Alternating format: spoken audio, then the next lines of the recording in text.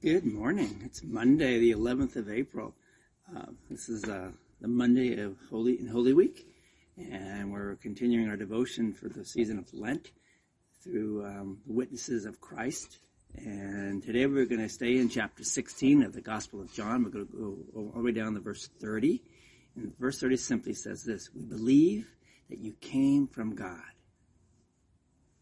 So imagine that you're hiking and you come to a narrow, rickety-looking footbridge, 100 feet above a river. The only way to get to the other side is that bridge. But you're not sure it will hold you. You slowly begin to make your way across, testing each step before taking the next and moving on. You've got to believe that the bridge can get you to the other side. You have to believe it in order to continue walking and moving in that way.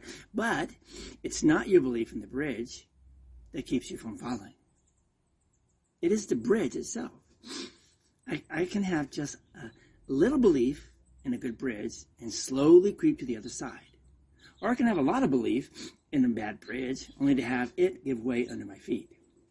Belief is only as good as the object of our belief.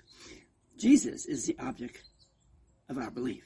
That's what the disciples say in John 16, verse 30. We believe that you came from God.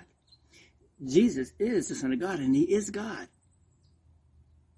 Jesus is God's promised Messiah, the root and offspring of David, the Lion of the tribe of Judah, and the bright, bright morning star. Our belief is not in belief. Our belief is in Jesus. At Jesus' baptism, the Father declared him the Son of God. At Jesus' crucifixion, a Roman soldier declared him the Son of God. Paul says in Romans 1:4 that at Jesus' resurrection, he is declared the Son of God. Baptized, crucified, risen from the dead, Jesus, the Son of God. And we declare, we believe. Let's pray. Jesus, I believe. Help my unbelief. Amen. So I hope you're with us this whole week of Holy Week as we make our way to the celebration of Easter morning.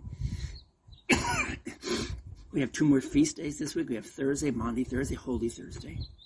It's a day that Jesus instituted the Lord's Supper. It's also the day that we celebrate the washing of the feet of the disciples by Jesus. The next day is Good Friday. And when we worship Jesus and remember his crucifixion, which leads us to Sunday, Easter Sunday, Resurrection Sunday, the day we celebrate the resurrection of Christ. I hope you stay with us this week as we walk through Holy Week in our devotions. And if you're in Reading or close by to a church that you go to, make sure you look and see what the Holy Week worships are there, and I'm planning to attend some of them if you're able to. If not, you can always go online at our church, readingtlc.org, or at the church that you worship most likely has online worship services too. Go in peace, serve the Lord, and remember, declare, I believe. We'll see you all tomorrow. God bless.